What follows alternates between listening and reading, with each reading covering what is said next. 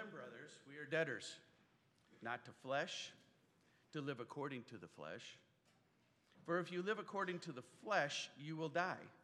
But if by the Spirit you put to death the deeds of the body, you will live. For all who are led by the Spirit of God are sons of God.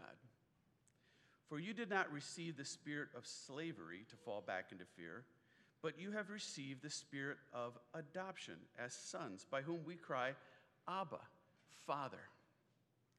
The Spirit himself bears witness with our spirit that we are children of God, and if children, then heirs, heirs of God and fellow heirs with Christ, provided we suffer with him in order that we may also be glorified with him. This is the word of the Lord. Let's pray. Lord, we pray that you would be with Pastor Addison this morning as he teaches us your word.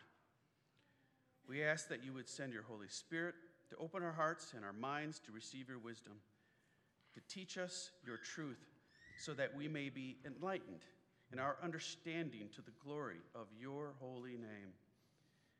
In the name of Jesus Christ we pray, Lord. Amen. Amen.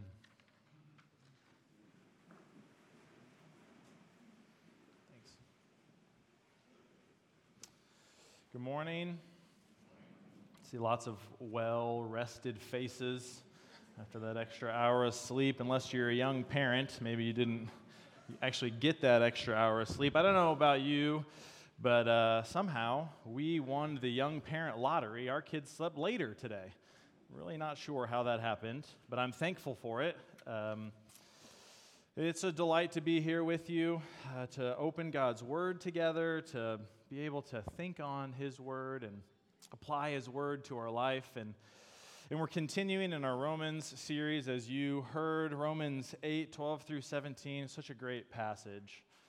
There's so much in this passage for us to think on and to apply and to really just dwell in this morning. And that's what we're going to do. We're just going to take it and really sink it in to our hearts so that it can be applied in our lives. So like I said, got young kids. Theo, 4. He's our oldest. And a few months ago, he regressed a little bit in his potty training. And this was interesting for Lynette and I, trying to figure out how to do. He's doing such a great job. And then all of a sudden, he took a huge step back. He would potty in his bed at the middle of the night. In the middle of the day, he would wet himself. And we thought, what do? We don't know what to do with this. It's a little bit foreign to us because he'd gotten so good at it. We loved the freedom of not having to change diapers for him.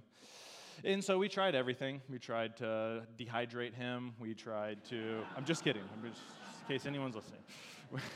We tried to wake him up in the middle of the night. We would try, and get him to run around the house with no pants on, so he'd think about it. We did everything that we could do to try to figure it out. But finally, we succumbed to bribery and manipulation. Don't judge us. And we said, Theo, if you can go 7 days without wetting yourself, you can pick out any Legos that you want, and we'll get you Legos. And of course, the next day, he wet himself. But then after that, 7 days of not wetting himself, he knew that if he could keep himself dry for 7 more days, that he would get the Legos that he wanted.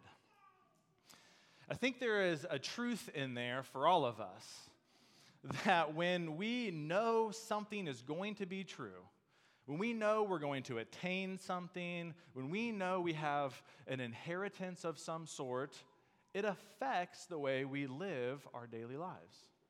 We don't often think about it that way, but I guarantee you that it's true.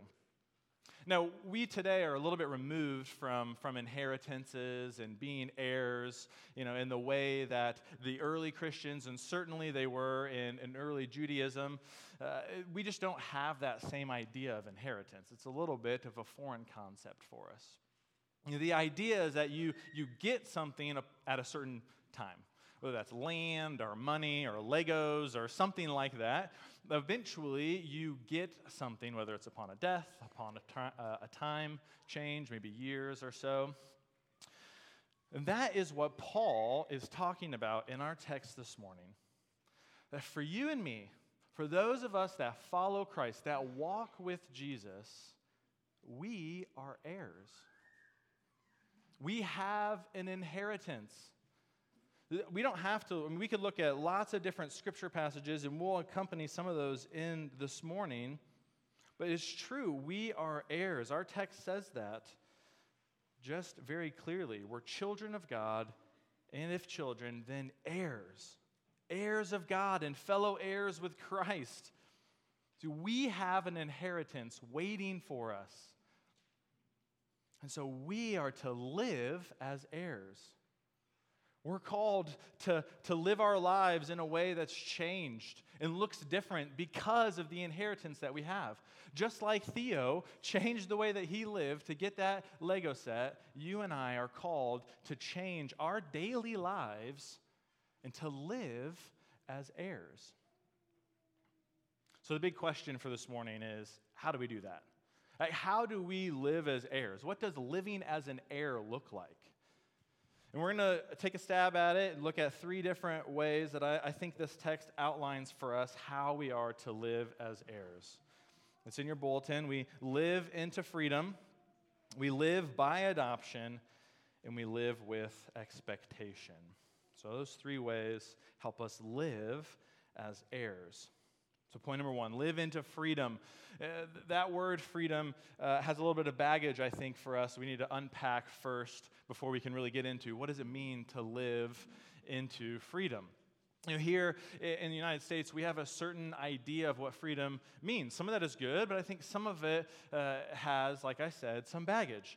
You know, freedom is associated with choice, is associated with my individual person. You know, I am free to choose what I want to do when I grow up, who I want to marry, you know, what I want to believe, what parties I want to be associated with. The choices are endless in our freedoms in America. And let's just be clear, that's true for our country. It's not true for a lot of the rest of the world. We're going to talk and pray later for the persecuted church, because today is International Day of Prayer for the persecuted church. And there are many places in the world that do not have those freedoms. So we don't want to take them for granted. But what we want to see is that freedom has been associated with individual choice. That is where our culture, that's where our modern sense of freedom is at, that it's choice. I can choose certain things that I want to associate myself with. And I think what we're realizing today in our modern culture is that those tend to pit us against each other, not together. They tend to isolate me from everyone else when I pursue my own freedoms to the nth degree, and you do the same. See, that's not the biblical idea of freedom. You see, when we live as modern people pursuing freedom, we're sort of bound to those things. And we find our identity in those things. But in the biblical idea of freedom, we are actually bound. But it would say we're not bound to sin anymore, right? That's been abundantly clear. Paul has made that so clear throughout this whole section, 6, 7, and 8, that we are free from sin. We're no longer bound to sin, but we're bound to God. So our freedom isn't a change in our position. We're still bound, but it's a change in who our master is. So freedom means a new master. We are no longer bound to sin. Romans 6:18, having been set free from sin, you are slaves to righteousness. See, it's our position that has gone unchanged. It's our master. Once sin, now God.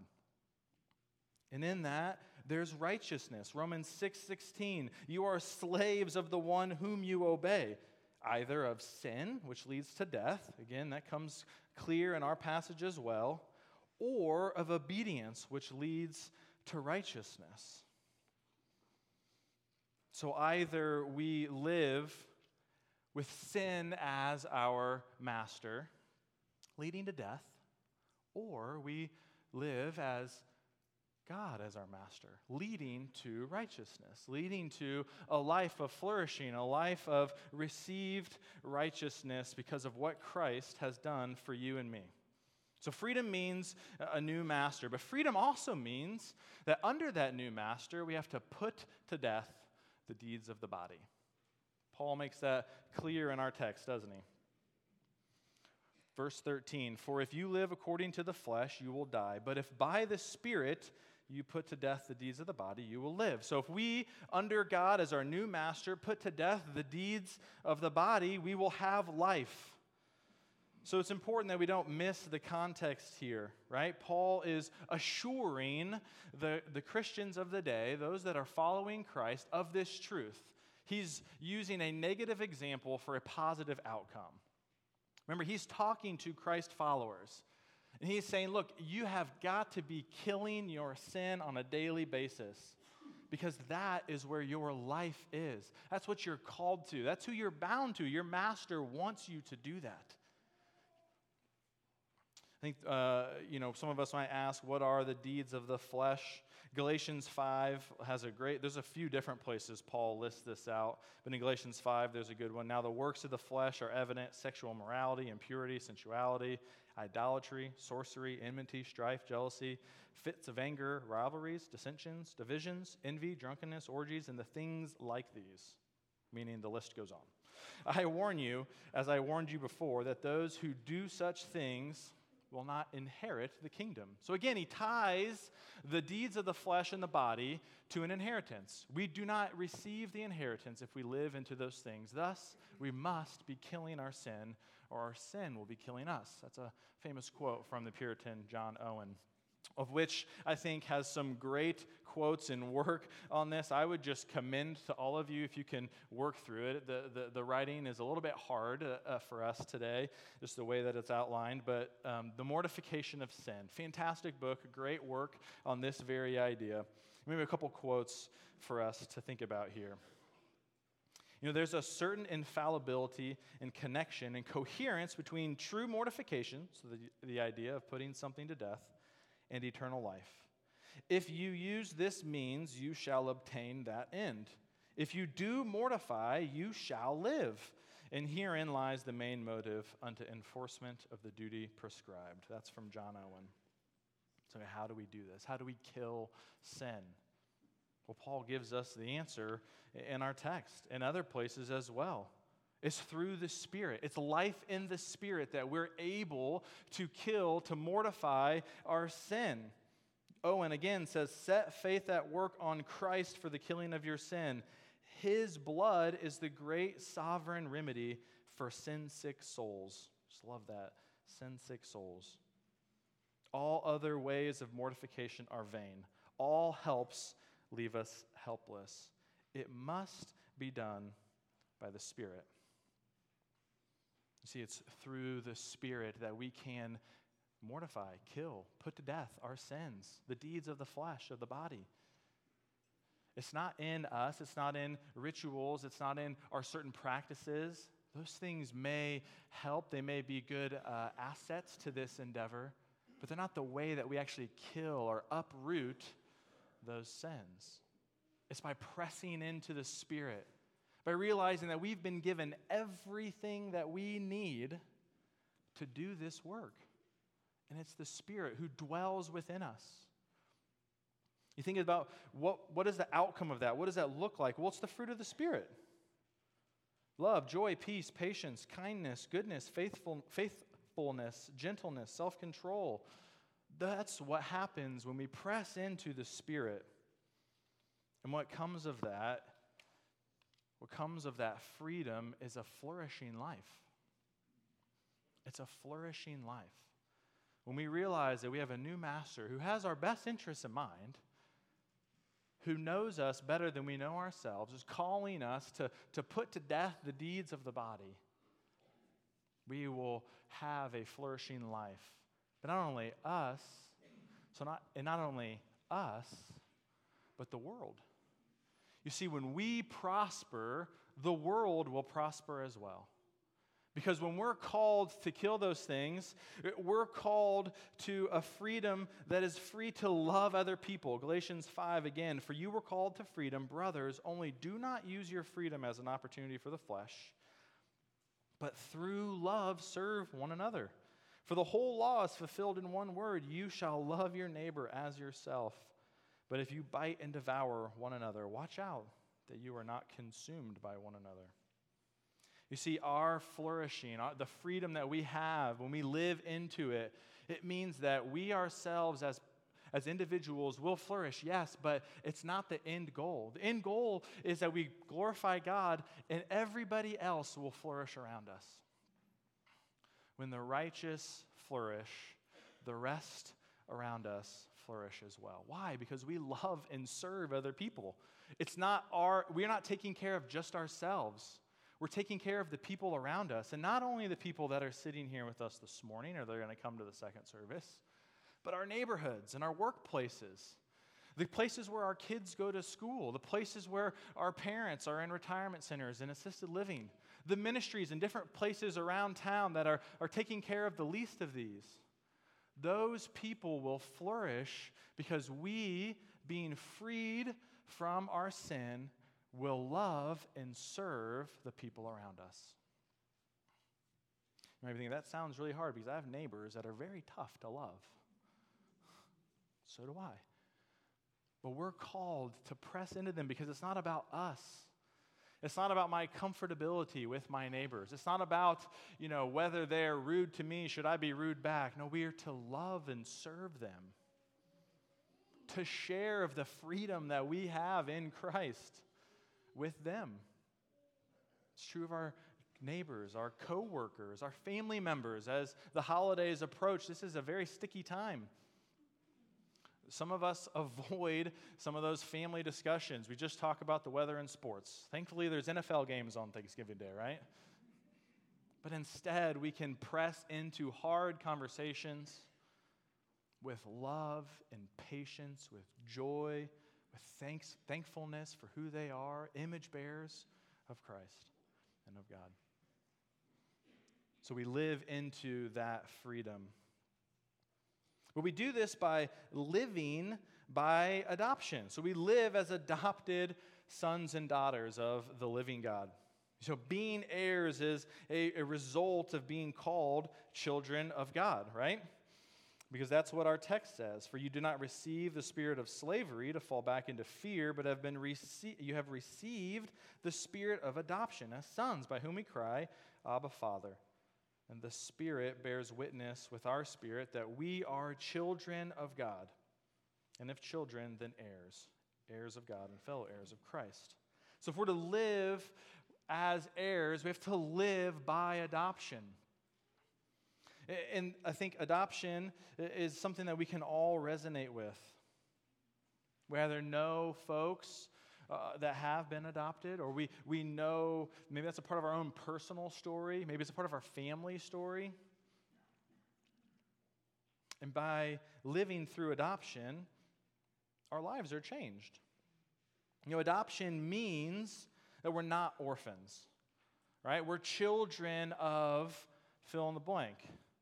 We're no longer orphans. Now, for those of us that follow Christ, we are no longer orphans. Our adoption means that we're children of God. And that means something for us. There's an organization now called Surge. Used to be called, I almost always say Mission to the World, which is the PCA one. It's World Harvest Mission. There it is. They all used to be the same. Now it's Surge. So they have this great little diagram of what it means if we live as orphans or what it means if we live as children of God. And I just think it's so powerful that I wanted to read some of these for you. So as orphans, you think about John 14:18, I will not leave you as orphans, is what God says to us. And as children of God, we have our verse, but he has given us the spirit of sonship, and by him we cry, Abba, Father. So we have a Father. And here's what they say. So as orphans, we tend to be ungrateful, complaining, bitter, has a critical spirit, tears down others. But as children of God, we rely on the Holy Spirit to guide our tongue. Our praises, we praise people, edify, we give thanks, we encourage. So as orphans, we tend to point out what is wrong.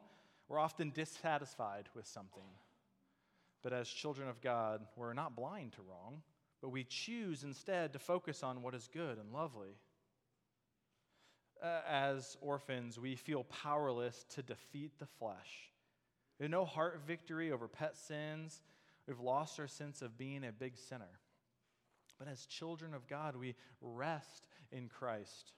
We see more and more victory over the flesh, and we see in ourselves that we are big sinners. You see, when we're adopted and called children of God, it changes the way that we look. It changes our outlook on the world. It changes the way we approach ourselves. We no longer see ourselves as pretty okay with a few blemishes, but rather as with a lot of blemishes and struggling to be okay. We see ourselves as big sinners. And that's okay because we can press into Christ, because that's what Christ wants. Christ came not for the righteous, but for the sinners. Christ came as a doctor, and doctors don't heal okay people, they heal broken people. So we are okay to admit that we need that help, that we need that fixing. See, we're not orphans. Rather, we're children of God. And adoption means that we have rights. Adoption means that we have rights. You know, that Greek word for sons, it's a legal term. This is something I found in a commentary. It's used in the adoption and inheritance laws of first century Rome. You know, as used by Paul here and in other places in his letters, this term refers to the status of all Christians, both men and women, who, having been adopted into God's family, now enjoy all the privileges, obligations, and inheritance rights of God's children. Think about that.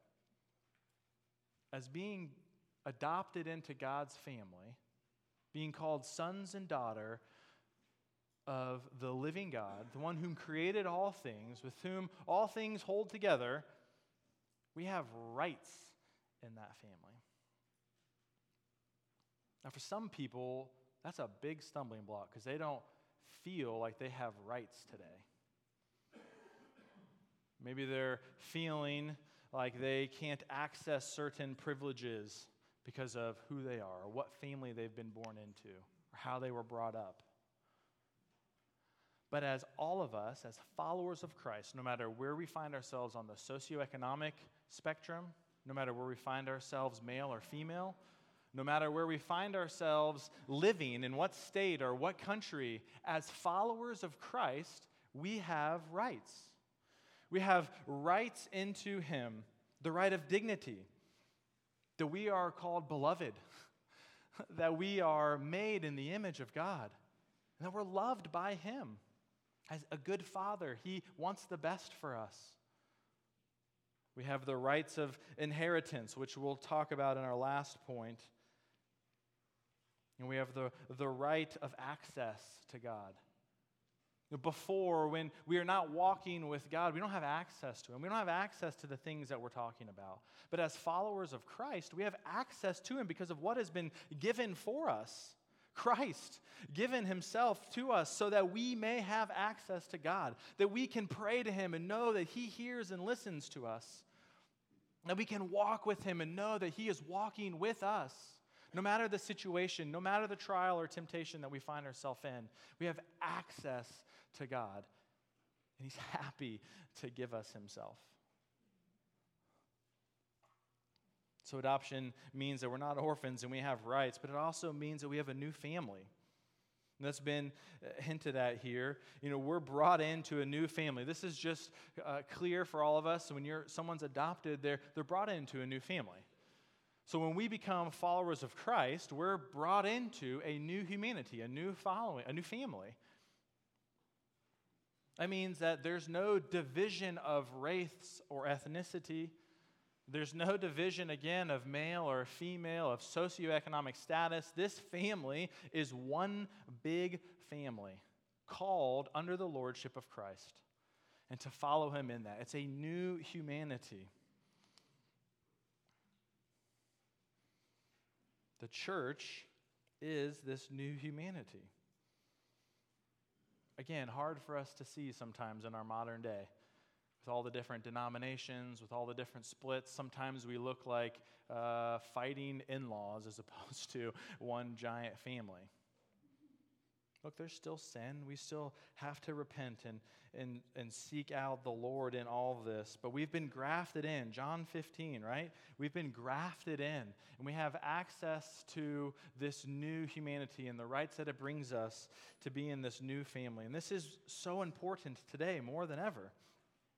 As we hinted at, as a divided people, the church can be a place where people can feel welcome.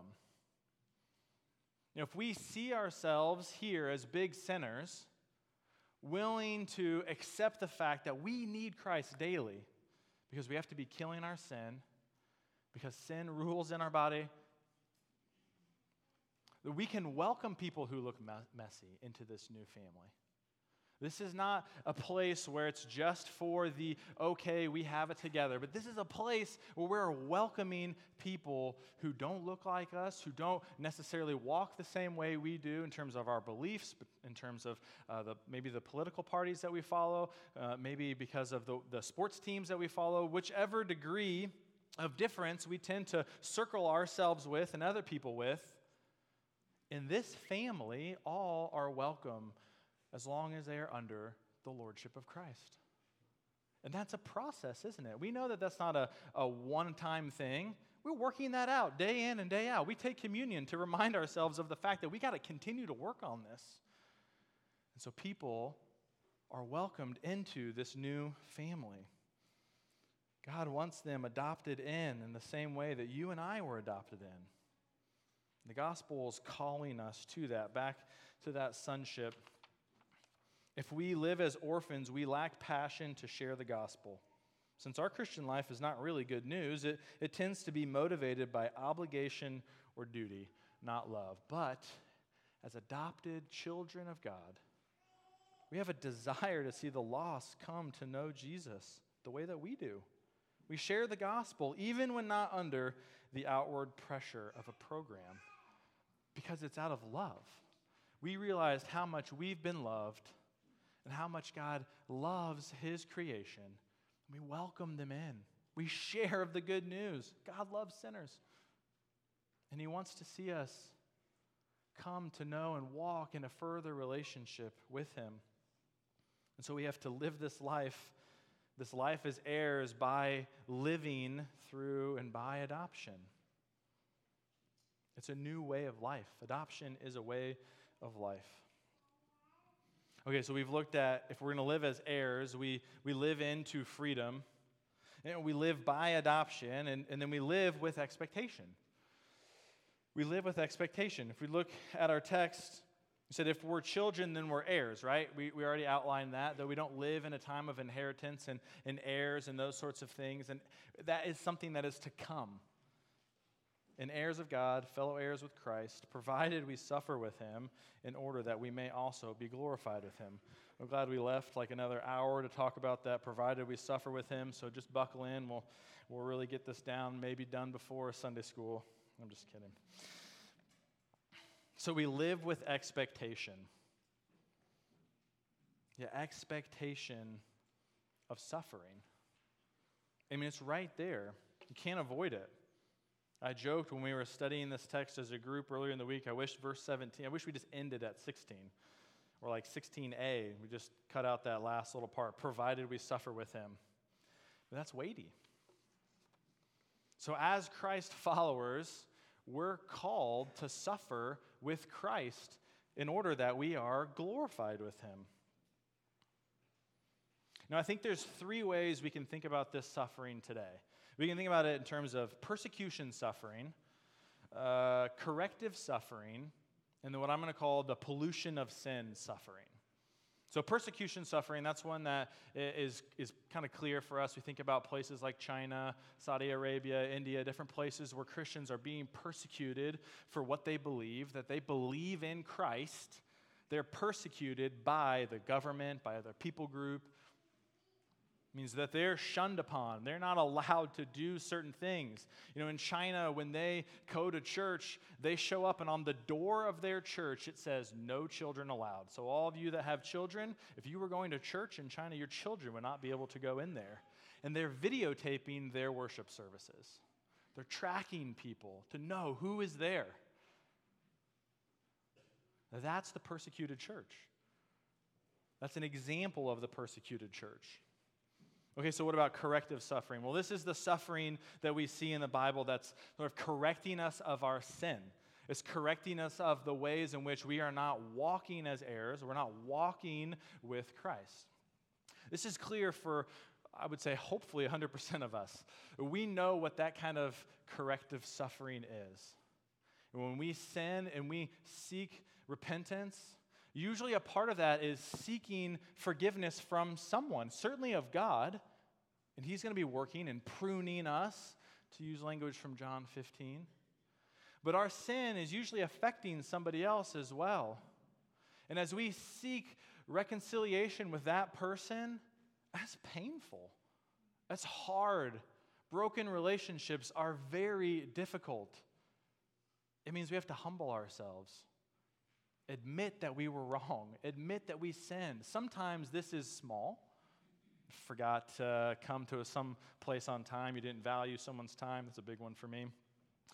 Perhaps you thought of yourself in a situation before you thought of someone else, but sometimes that's really big.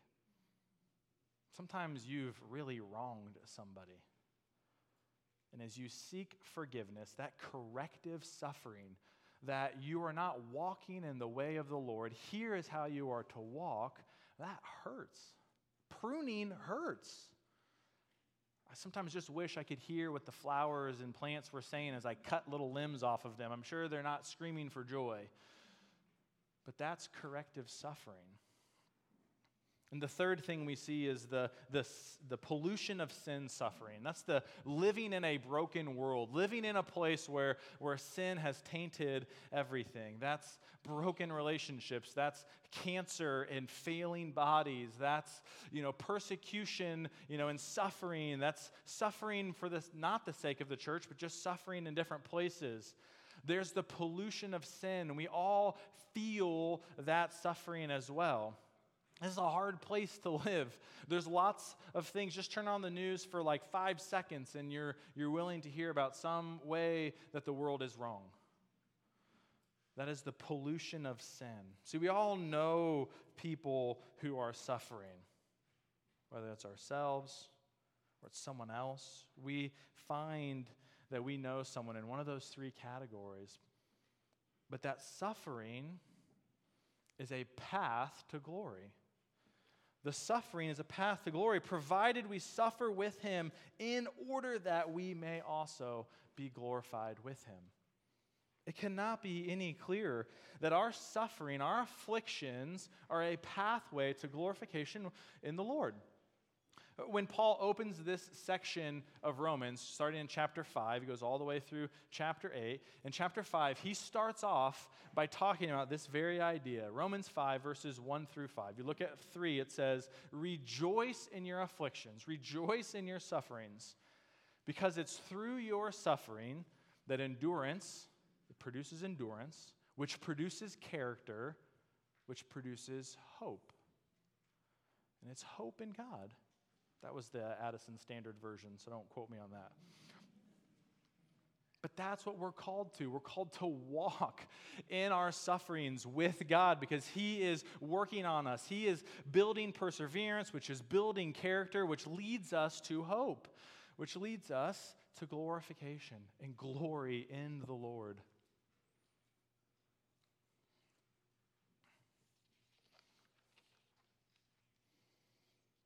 And we're thankful that that's true, right? 2 Corinthians 4, "For our light and momentary troubles are achieving for us an eternal glory that far outweighs them all. So we fix our eyes not on what is seen, but what is on unseen. For what is seen is temporary, but what is unseen is eternal." So what is that glory? Well, it's not only the undoing of all the brokenness we see, the broken bodies, the broken world, but it's something far better than just that. It's a life with Christ. It's a life with God. We dwell in His place. We dwell with Him. I think Revelation just says it better than I could ever try and say. Revelation 21, "Then I saw a new heaven and a new earth. For the first heaven and the first earth had passed away, and the sea was no more. And I saw the holy city, New Jerusalem, coming down out of heaven from God, prepared as a bride adorned for her husband. And I heard a loud voice from the throne saying, Behold, the dwelling place of God is with man. He will dwell with them, and they will be his people. And God himself will be with them as their God. He will wipe away every tear from their eyes. And death shall be no more, neither shall there be mourning, nor crying, nor pain, for the former things have passed away. That's the hope. That's the glory that we live into. So when we live with expectation, it's not that we just expect to suffer, but through our suffering, we know that we're going to have a life with God dwelling with us, where there's no more pain, where there's no more suffering, where there's no more death. Hallelujah. That is beautiful. So we live with an expectation of that. And friends, this is what living as heirs looks like. We live knowing that we're going to put to death sin, living into our freedom.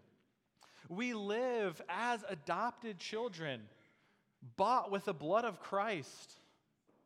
And we live expecting that God will work through our lives through pain and suffering, because one day, we'll dwell with him. We'll dine with him. Sasha's welcome was so beautiful. What a picture of what that day will be like. And that's what we live expecting as heirs today. Let's pray. Father, what a picture. We could have just ended after the welcome in just a beautiful picture of what a life to come, our inheritance, what it looks like with God the Father. There's light, there's beauty, there's feasting, there's no pain, there's no suffering, there's no sin. Yet now we live in the not yet part. But that's already promised for us. But today we live a life where we need to be killing our sin, where we need to live reminding ourselves of the adoption promises that you have given us. So, Father, give us the strength that you have in the Spirit to do this. We love you, Father. We pray this all in Christ's name. Amen.